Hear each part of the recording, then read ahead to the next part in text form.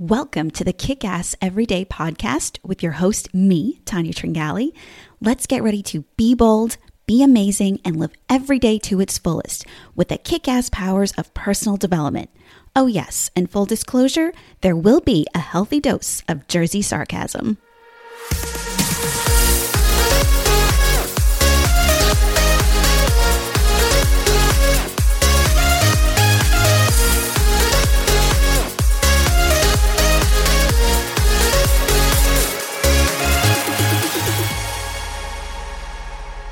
Well, hey there, and welcome to episode 82 of Kick-Ass Every Day.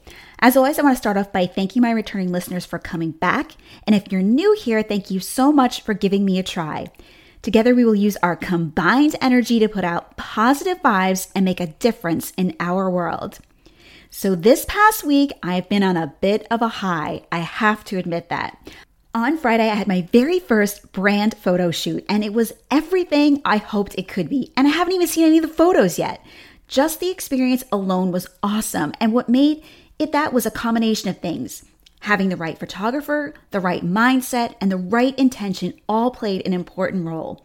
I chose a local photographer who lives right in town. Her name is Kellen Wilson, and we just hit it off right from the beginning. So the whole experience was a positive one. So why am I telling you this?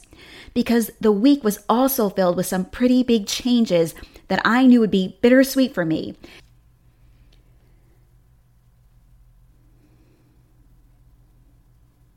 And leaving me with some emotions that I had to do something with.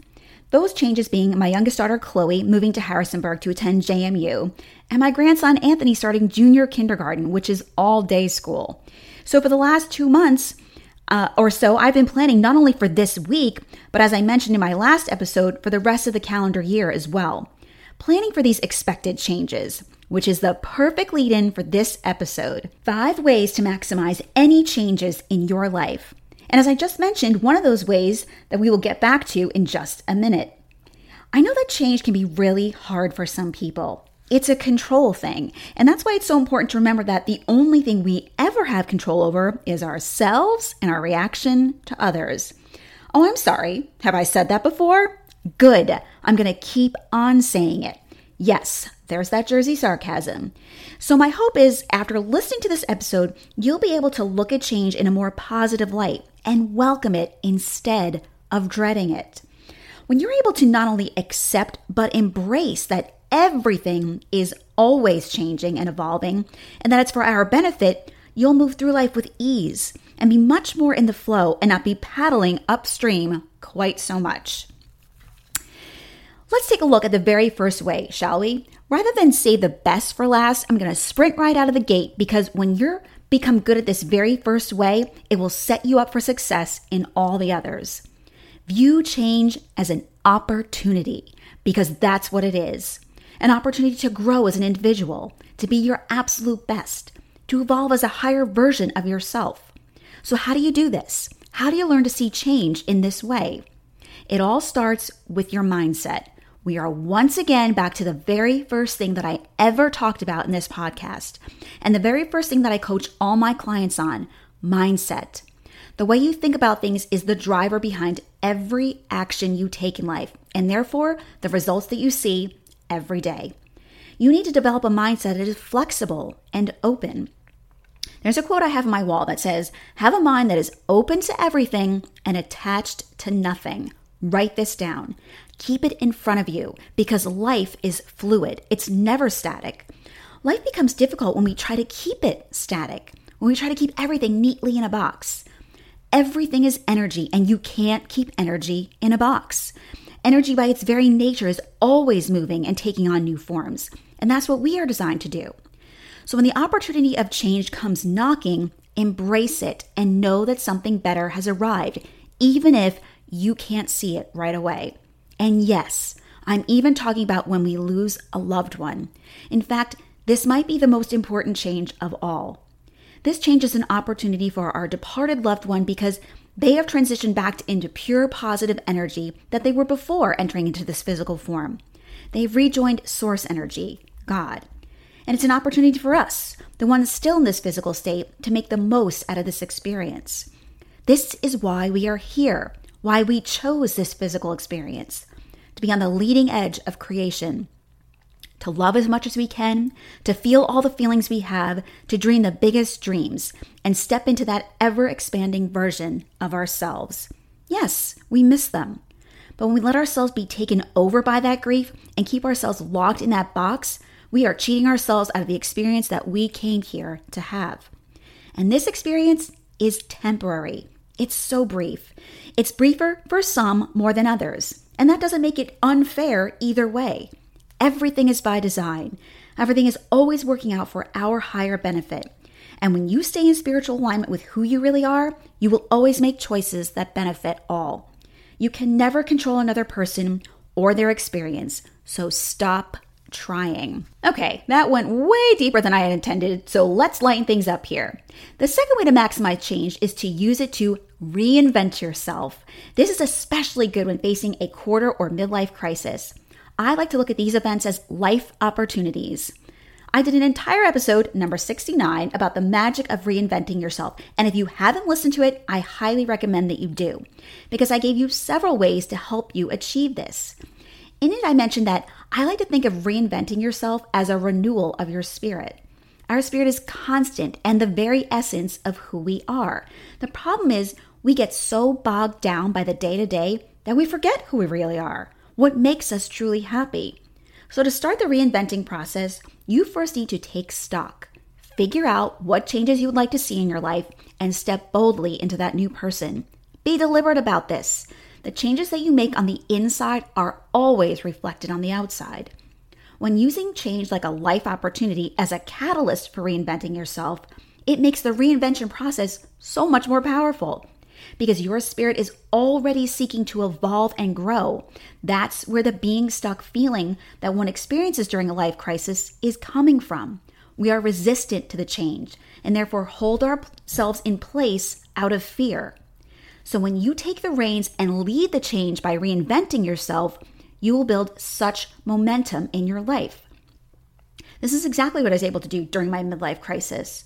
I figured out that what I was missing was my purpose. And once I declared what that purpose was, I was off to the races. And I haven't felt stuck like that again.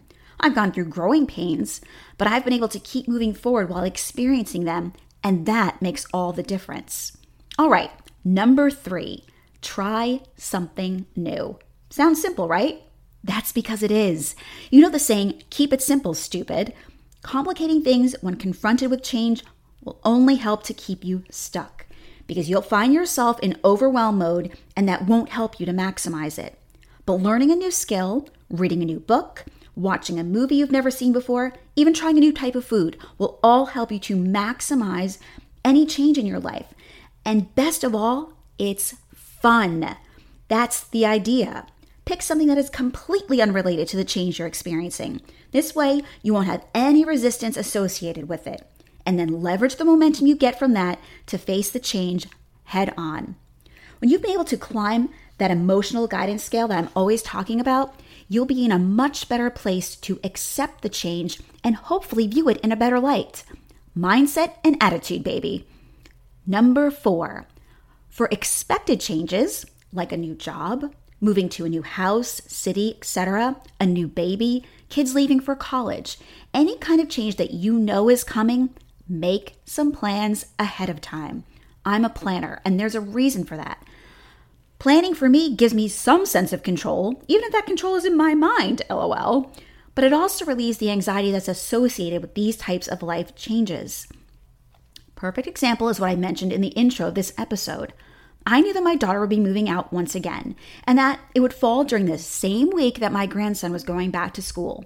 Both of these events I knew would leave me with mixed emotions, but also opportunity.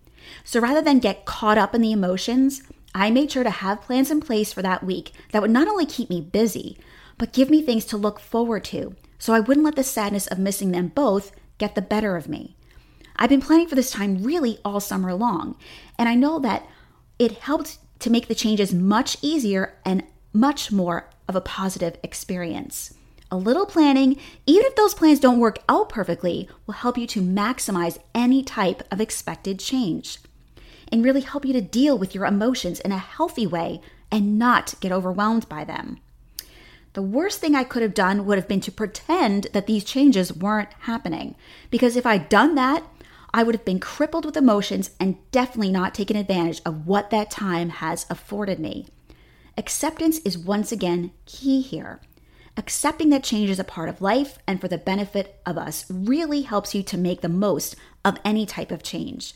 Trust that the universe has your back and can see the bigger picture much better than you or I could. So what about those unexpected changes in life? You know, the loss of a loved one, a health scare, the loss of a job, those types of things. Well, number 5 is all about that. And we're going to piggyback off of number 4. Make a list of pre-planned things that you can do just for these types of occasions. This way you will always have something to pull from when you need it the most. So what could this list look like?